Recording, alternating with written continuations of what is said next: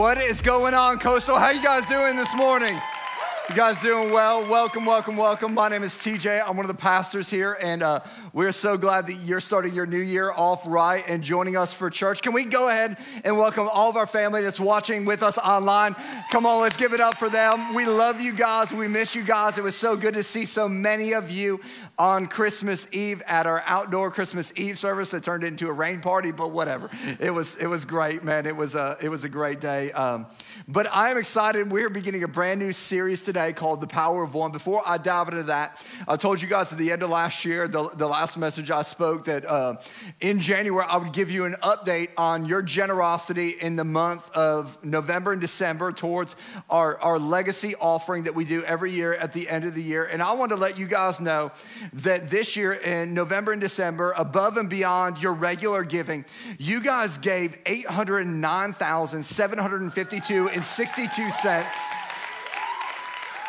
Incredible generosity as a church. That's going to help us move the vision forward faster to start this next edition here. In fact, our plans are in permitting with the city of Parkland right now. It's also going to give us the opportunity to go back east to the Pompano Lighthouse Point area and launch a campus over there near the fall of next year. And so what is also really cool is that this week, in talking with a couple people, they said, hey, our families hadn't had a chance to give yet, and we want to let you know that this month, basically with their giving, these few families, that number of 809,000 is going to go to over $1 million. And so, man, it's incredible what God is doing here. Thank you for being such an incredible, generous church that wants to make a difference, to make it hard for people to go to hell by making it easy for them to go to church so they can experience, so they can know, and so they can follow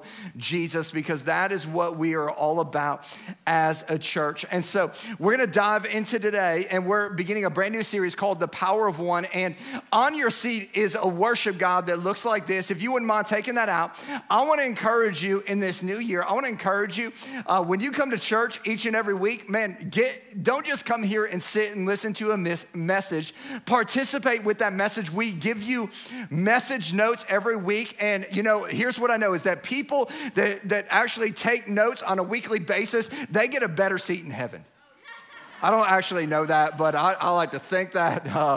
But here's what I do know. People that take notes are actually 4 times more likely to remember the information that was presented to them than those that don't. So just by taking notes, you are actually helping your life get better so you can remember this when you're actually in a difficult situation and you need some of the things that we're going to preach to you and speak to you throughout this year. And so I want to encourage you to do that. And I know some of you, you're like, man, I don't feel like doing that. It's too much work. I just want to sit back and enjoy the service, and that's cool. But here's what you need to know. It is your decisions, not your desires, that determine your destiny.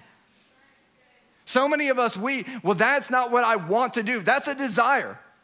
But listen, your decisions, not your desires, are determining your destiny. And so many people think, well, if I just go throughout life and I think happy thoughts, then my life is going to be happy. Or if I just put out good vibes, whatever the heck that is. I know some of you are like, hey, I'm going to send you good vibes. No, don't send me good vibes. I don't know what a good vibe is. Send me a card. Send me a text. I know what that is. Like, I'm going to get good vibes back. No. Wrong. It's your actions that determine your destiny. It's the steps that you take in life.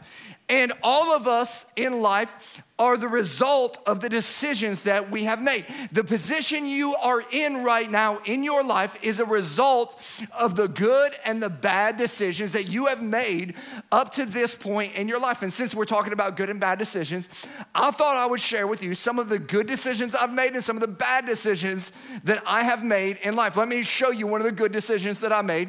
This was a little over 21 years ago. This was my wedding day. Look at how young Shayla and I are there. She has not aged one bit, and I've lost all of my hair. I don't know what the deal is. But this was a good decision I made. But how many of y'all know that this was the best decision that Shayla ever made? Y'all are hating on me on that.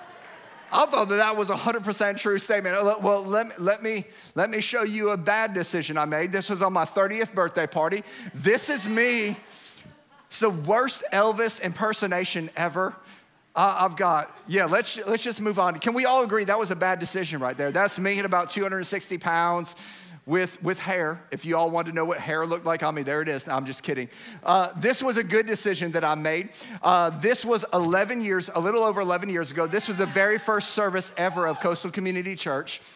My wife and I, we moved here from the Sarasota, Bradenton area with a dream to plant a church that would reach families and communities and make a difference. And this was the first service we ever had. Not a lot of technology on that stage, not a lot of lights and all that. A lot has changed in 11 years, but it was one of the greatest decisions. You are a byproduct of that decision. Everybody that was here on Saturday night is a byproduct of that decision. Everybody that's watching online right now is a byproduct of that decision 11 years ago to do that. Now, let me show you a bad decision that I made.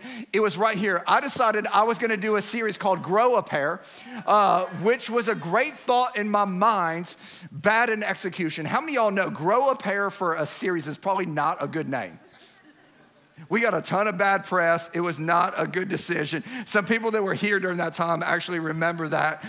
It was great intent. We'll just go ahead and move off from that slide now. But I show you those to say that we all make some good decisions and we all make some bad decisions. But here's what I believe for every single one of your lives. You are one decision away from a totally different life. You're one decision away from a totally different marriage. You're one decision away from a totally different career. You're one decision away from a totally different relationship with God. You are one decision away from totally transforming your life in a really, really good way. And I believe that one decision, and we're going to talk about the power of one in this series, some of the decisions that you can make this year that will not only change the trajectory of your life for this year, but I believe it will change the trajectory of your life for the rest of your life. And we're going to be looking at a story out of John chapter 2 today. It's a story where Jesus is in this little town of Cana, and he is attending a wedding. And I believe that the one decision that is made in this story is a life-defining decision for my life, and I believe it can be a life-defining decision for your life as well. And so I want to show you that one decision. John chapter 2, starting in verse 1. It says, the next day there was a wedding celebration in the village of Cana in Galilee. Jesus' mother was there, and Jesus and his disciples were also invited to the celebration. Now, how many of y'all know that if Jesus shows up to your wedding, like you a big deal? Like Jesus shows up, his boys show up, his mama's there. I mean, you are a big deal. In fact, scholars believe that the wedding that was actually being referred to in this story is actually John, the author of this book's wedding. And so Jesus is there with his family, and it says the next day. Some other versions refer to it as the third day, because you have to understand the context of a Jewish wedding. A Jewish wedding was not like a single evening like our wedding's on, because we just want to get married and get on to business, right? Like we want to, let's do that ceremony and let's do that party and let's get out of here because we got some stuff to do. Well, in a Jewish wedding, if you don't know what that stuff is, get married. Okay.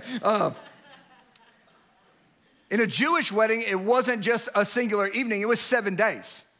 And so here they are, they're in the third day, and they've got an issue going on. And this was the issue. It says the wine supply ran out during the festivities. Now, this is an issue. Like, this is a dilemma. This is a scandal. For some of you, this would be a problem right here. You're like, Jesus, we need a miracle right now. The wine is gone. But not only is this a problem, if for the family that is throwing this ceremony, this would have been something that was unfathomable and unthinkable. It would have been an embarrassment to them. It would have meant one of two things. It would have meant, number one, that they did not plan properly for this ceremony, or it meant, number two, some people got a little tipsy at this wedding. You know what I'm saying? And so it says, so Jesus' mother told him, they have no more wine. Now, ladies, and maybe this is just my wife, whom I love dearly. Babe, you are amazing. You are my favorite wife ever. And because you're the only one I have. I don't know why I'm my favorite ever. But women have a tendency to talk in code. Guys, you know what I'm talking about? Women have a tendency to talk in code, and let me give you an example. I'll come home, I'll sit down on the couch, I will take off my shoes and put them next to the couch. My wife will walk in, and she will look at me, and she will go, "Are those your shoes?" And let me just say, if those are not my shoes, we've got a bigger issue in our house. If somebody else has some 10.5 shoes that are not on right there, we got issues. But she's not really asking if those are my shoes, is she? She's insinuating something in that moment. She's insinuating, get up off the couch, pick up your shoes, and put those jokers away, right? But that isn't what she said. She said, "Are those your shoes?" Why? Because she's talking in code. Mary right here is talking in code to Jesus. And she's like, "Hey, Jesus, they have no more wine." And look at how Jesus replies. He replies, "Dear woman." Now, I would just suggest to you, nobody refer to their mother as a woman unless your name is Jesus, okay? It's just not a good idea. He says, "That's not our problem," Jesus replied.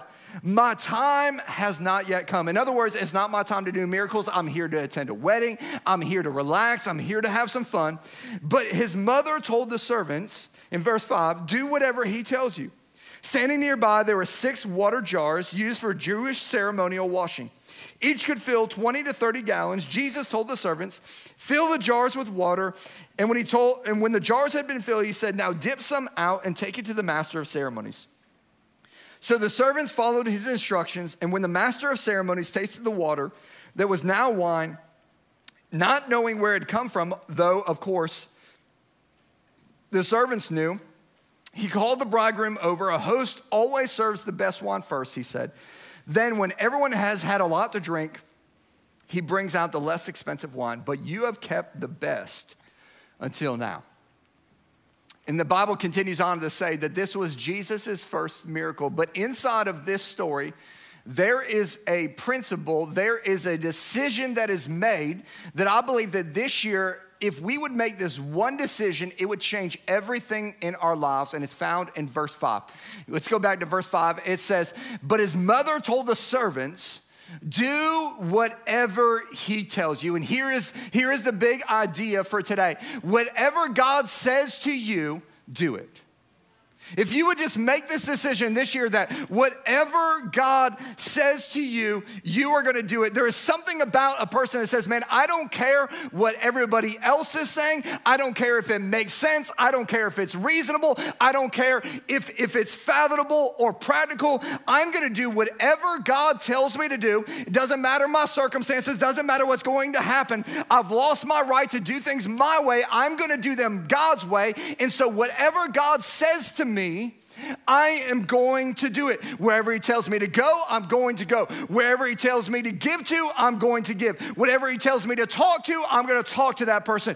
Whoever he tells me to invite to church, I'm going to invite that person to church. Whatever business he tells me to step out and start, man, I'm going to step out in a leap of faith and start that business. My life is going to be different than the rest of this world because I've made a decision that whatever Jesus tells me to do, I am going to do it. And let me just tell you something. It does not have to make sense for it to be God. It's part of our problem today because we're waiting for the practical, we're waiting for the sensible, we're waiting for when it's all kind of comes together. We're like, when it all comes together, Jesus, then I will obey you. And that isn't how God works. In fact, if you were to look throughout Scripture, almost every miracle that was performed throughout Scripture, God went to somebody and told them to do the impractical and the impossible. In fact, most people looked at what God asked them to do, and they're like, that is just dumb and ludicrous. Like, think about this. Noah, here's what I want you to do. I want you to build a cruise ship for animals. Because it's going to flood. What's a flood? Well, there's going to be water flowing from the sky. What's water flowing from they'd never seen any of those things, right? It made no sense whatsoever. Moses, here's what's going to happen. A bush is going to catch on fire and is going to start talking to you and telling you how to deliver people. Okay, God. Right? So I know we shouldn't do drug references, but you got to think in that moment, Moses like, God, you're on crack. Elijah, here's how you're going to be fed out in the desert. I'm going to send ravens with food. God, ravens don't bring people food, but they're going to bring food for you. Hey, Ezekiel, here's what I want you to do. I want you to lay on your left side for 390 days. What? Can I lay on my right? No. You're going to do that next year for about 370. Don't worry, you'll get to that side. How about Hosea? Hey, Hosea, here's what I want you to do. I want you to name your kids Not Loved and Not My People. How many of y'all know that those kids needed some counseling after that? How about this one? Peter, we got to pay taxes. Here's what I want you to do, Peter. I want you to go down to the docks, and I want you to cast a line into the water, and when you pull that fish out that you catch, when you open its mouth, there's going to be money inside there, and you're going to take that and you're going to pay taxes. And then Peter goes down, he throws a line into the water, pulls it out, opens the fish's mouth, and pulls out a coin out of there. And he goes and pays the taxes. How many of y'all know I would have stayed and kept fishing? I'm like, if these fish got money in them, like I'm getting rich off this deal. None of this makes any sense, but you got to remember that obedience is always a precursor for a miracle. God could have done all those miracles without any person's involvement. He could have turned the water into wine. He could have delivered a people. He could have provided a money. He could have brought salvation, but he chose to work through broken and lost people. And when we do our part, which is small, God shows up and does his part, which is big. And he can do it in your life today. So how does this happen in our lives? How do we go to this place where we go, God, no matter what you say, God, I'm going to be obedient to. I'm going to do it right here, right now. How do we experience that this year in our lives in a profound way? 3 things for you today. Number 1, if we're going to experience that, if we're going to experience God's voice and be obedient to it immediately, number 1, what we have to do is we have to get close to God. We have got to get close to God. Now, I don't know about you, but I think that every person probably has that one friend in their life. I know that I've got a couple of them, so maybe I'm making up for some of you. How many of you guys have a friend that is like a close talker? Like they don't understand personal space.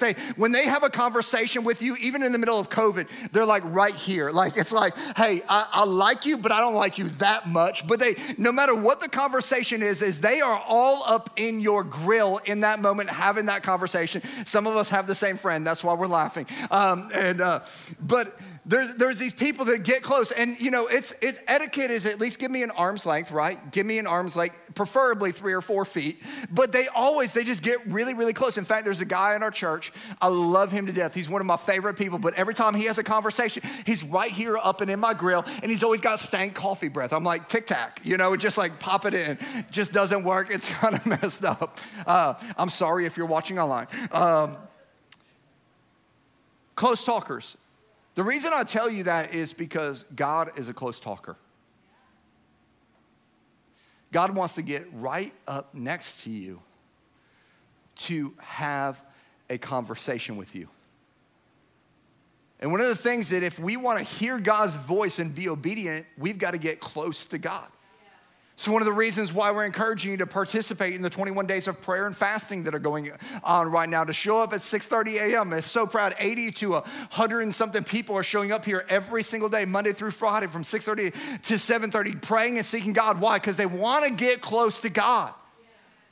Something about getting close to God that we begin to hear his voice. And if you think about this story, Mary says to the servants that are there, hey, listen to whatever he says, which means that we have to be within proximity and availability of Jesus's voice if we're going to hear his voice and be obedient to it. And God wants you to get closer today. And God wants to get close to you today. In fact, James chapter 4 says this. He says, come close to God, and God will come close to you. And let me show you this.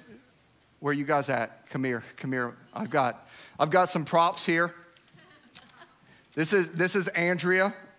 She's the one with the really, really beautiful voice. And this is Alex. He's got really, really great hair. And so in this scenario, Alex is going to play God, and Andrea is going to be all of us. Because here's the deal. All of us, in order to get close to God, we have got to make a decision.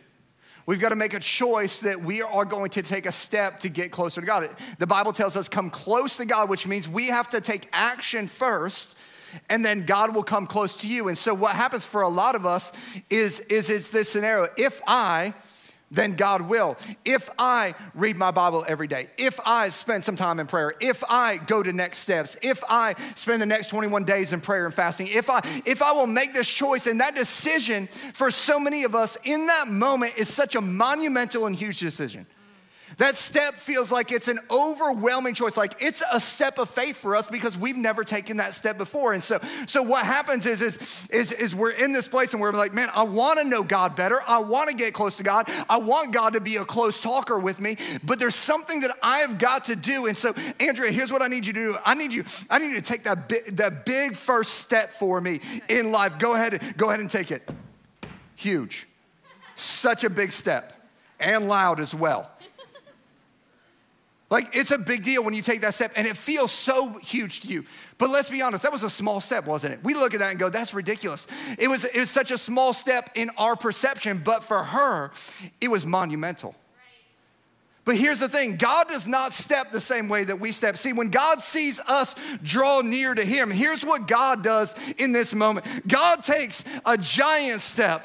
Because God's steps are not limited to our steps. And here's what I know is when I intentionally get close to God, he drastically gets close to me.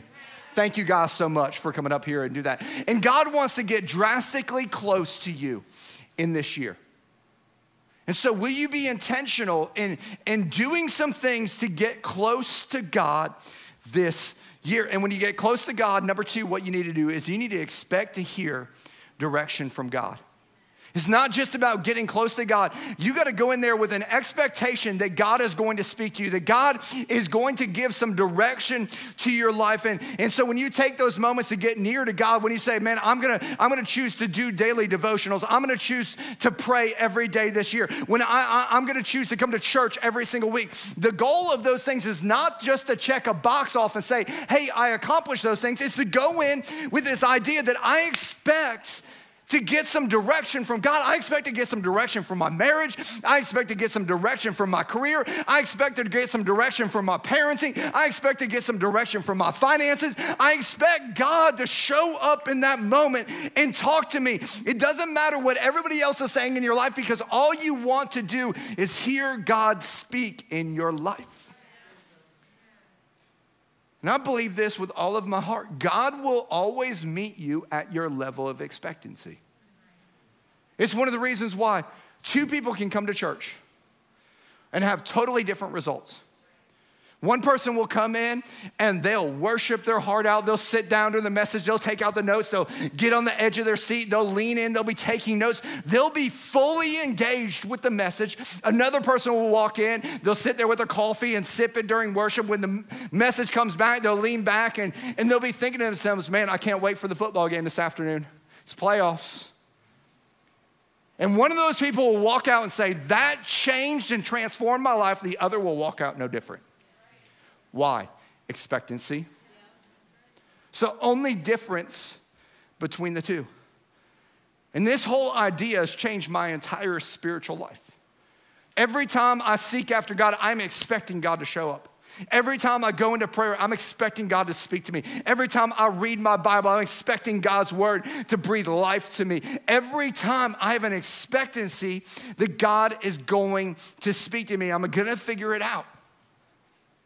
In fact, Isaiah chapter 30 says this, your own ears will hear him. See, God is speaking. The question is are you listening? God's speaking. So many people ask me, TJ, what does God sound like? I'll just tell you this, it's louder than any audible voice you'll ever hear.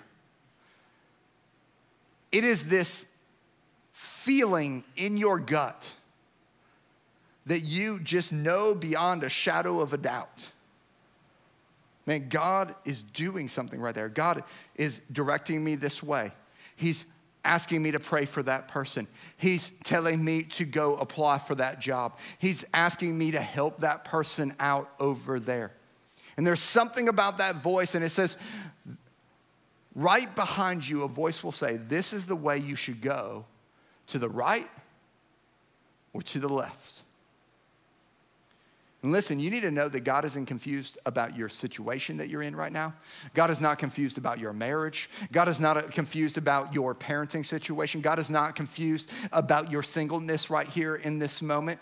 God is not confused about any situation or any direction that you are in. We just need to start leaning into him in these seasons and going, God, what are you saying to me? And I've just found when I can't figure out what God is saying to me, I wrote it down like this: when I can't hear his voice, I read his voice.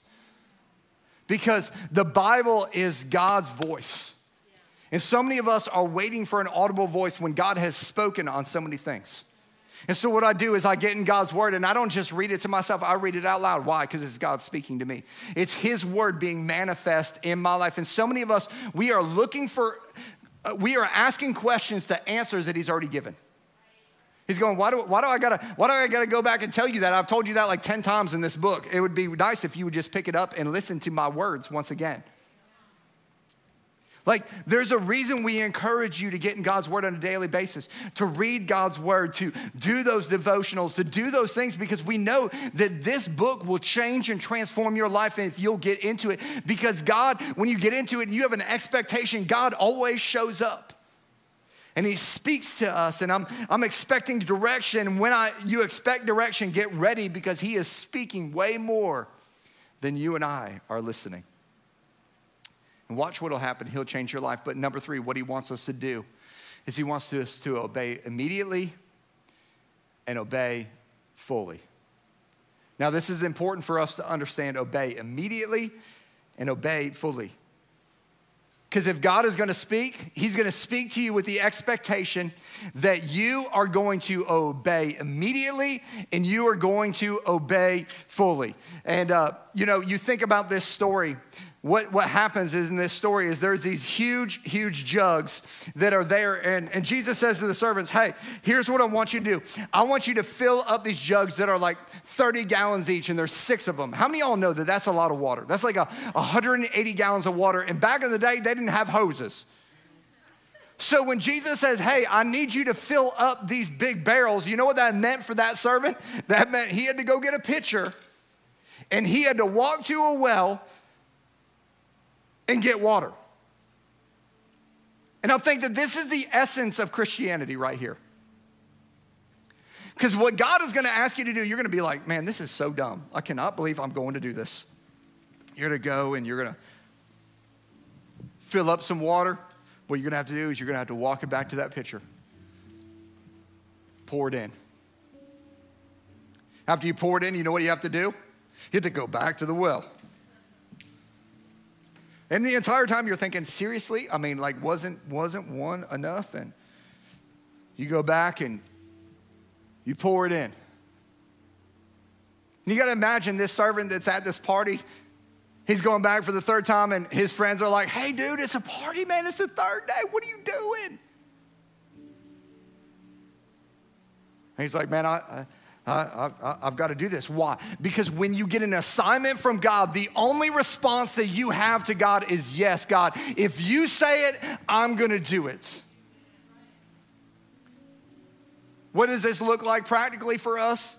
It looks like, hey, I've made a decision that I'm going to grow in my relationship with God, and my family and I, every single week, we're going to go to church. So what does that mean? Every week, man, I'm going to go to the well, and I'm going to get the water, and I'm going to fill it up. Listen, hey, oh man, there's a party today on Sunday? For real? You know what? I've made a commitment to God, though. God wants me to grow with him. So you know what I'm going to do? If you'll make that party a little bit later, I'll be there. But I've made a commitment that my spiritual life is greater than my personal life, because if my spiritual life is off, my personal life is going to be jacked up. And I'm going to do these things consistently, man. I'm going to make sure that my kids are in Coastal Kids. And every week, you know what we're going to do is we're going to grab that big idea sheet, and we're going to go home, and we're going to talk about what our kids are learning and how they're growing in their spiritual walk, so I can remind them on a daily basis that God wants to speak to them and move in their life and transform their life.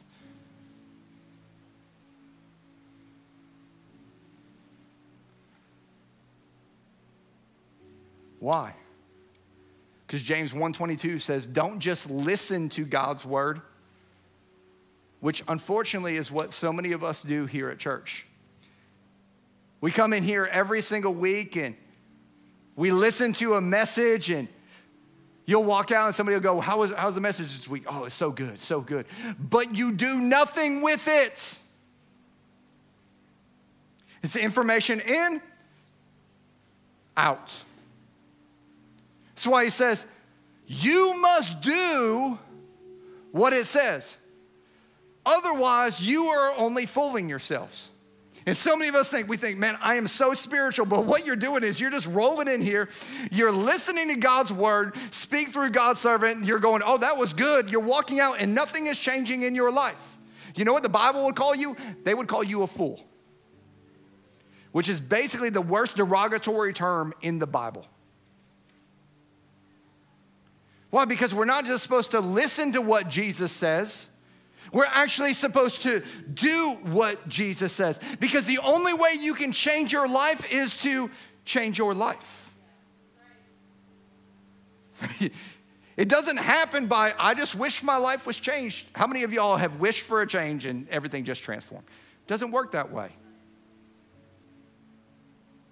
It actually works because you take action. You start to obey those things immediately, and you obey them fully.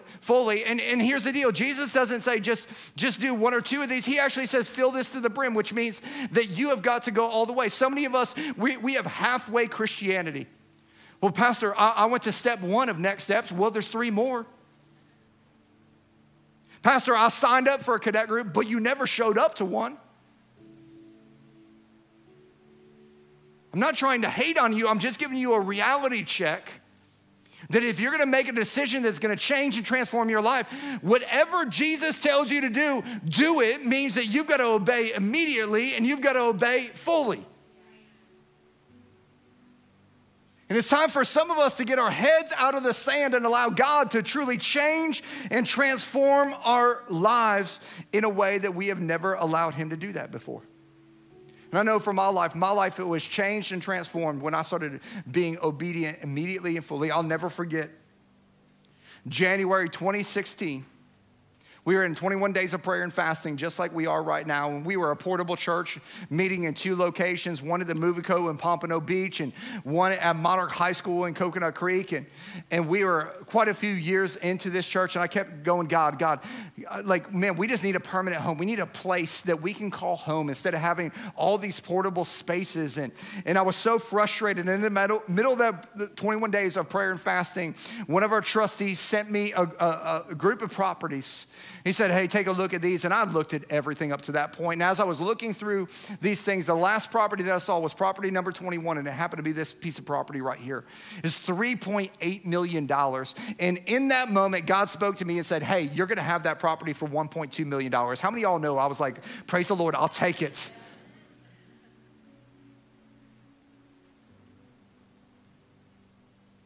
So what I did is I just sat back and did nothing and just waited for them to come to me with an offer at 1.2. No. You know what I did is I went out here and I looked at the property. I brought our trustees out here. We prayed about it. We went and we made an offer of $1 million on the property that a realtor said is, you are the dumbest person I've ever met in my life. Like, this is an offendable offer right here. And I'm like, I serve an offendable God. It's okay. And I remember putting that offer in, and he said, man, if you hear from me really fast, that's bad news for you. He calls me a day later. I'm like, that's probably not good news for me. Calls me back and he says, hey, listen, they got multiple offers, but for some reason they really like you. I'm not really sure why. And they'll sell you this for $1.25 million. I said, cool, that would be great. Can they owner finance as well? I figured, man, if God is the God of the impossible, I'm gonna ask for everything. And he's like, are you kidding me right now? You are getting the deal of a lifetime. I said, just go ahead and ask. He asked within like 3 hours, they called back and said, done deal. 7 acres, less than a quarter of a mile, just sold for $14.5 million. We serve the God of the miraculous. You want to know why? The miracles on the other side of our movement. The miracle that you're looking for, you're waiting for God to move, and God's like, man, I'm just waiting for you to be obedient immediately and fully. And when you become obedient immediately and fully, then I'm enacted to perform the miracle. But I'm waiting on you to take that step. There's a story of an old revivalist named Smith Wigglesworth. He's one of my favorite people to read about in the early 1900s. And he was getting ready to preach a revival over in Europe. And as he was walking towards this auditorium where he was going to preach, he heard God say to him, hey, I need you to go in that hotel over there and go up to the 5th floor and find room 573. And here's what I want you to do. When you get to that room, I want you to go down to the keyhole and I want you to yell in John 3:16. And he thought to himself, that is the weirdest thing I've ever heard in my life. God, I am not going to do that. That is ludicrous. That is insane. And here's what I know. So many times we want to experience the miraculous. Before we ever experience the miraculous, we have to look ridiculous. Everybody wants the impossible. Nobody wants the impractical. And so Smith Wigglesworth, he can't shake it. He goes, okay. He goes over to the hotel, goes up to the 5th floor, goes to room 573, finds the keyhole, leans down and goes, for God so loved the world that he gave his only begotten son that whoever confesses it, who shall not perish but have eternal life. And then he runs out of the hotel as fast as he can. Because he's like, that is the dumbest thing that I've ever done. He goes and he preaches a revival that night. It's a great night. Nothing miraculous happens. The next night, he goes to preach. The next night, he gets up. It's an old school service. He says, hey, does anybody have any testimonies that they want to share at the beginning of the service? And a guy all the way in the back stands up and he goes, hey, I got a testimony. Last night, I was in my hotel room.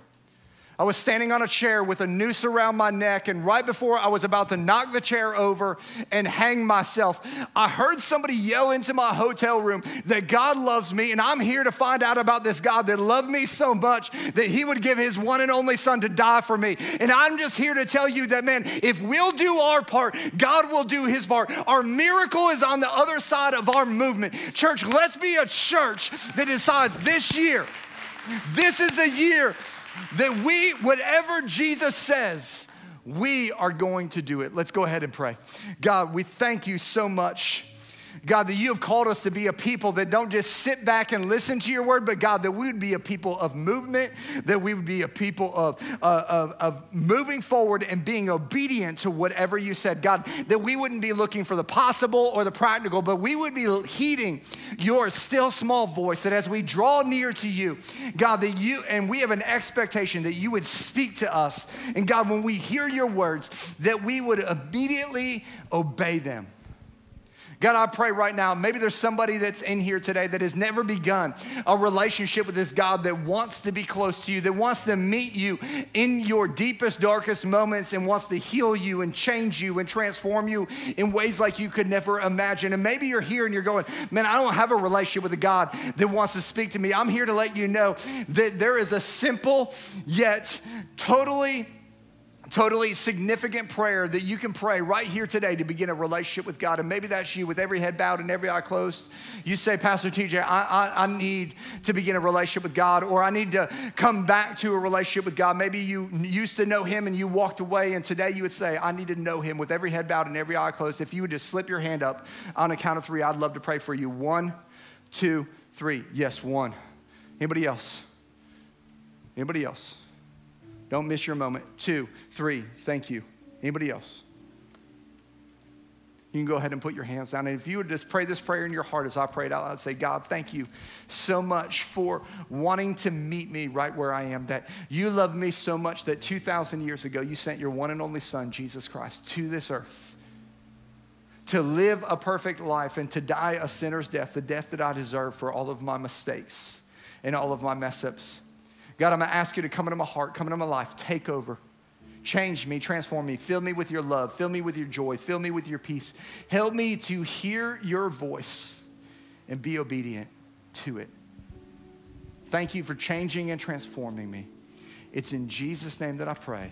And everybody said, amen. Amen.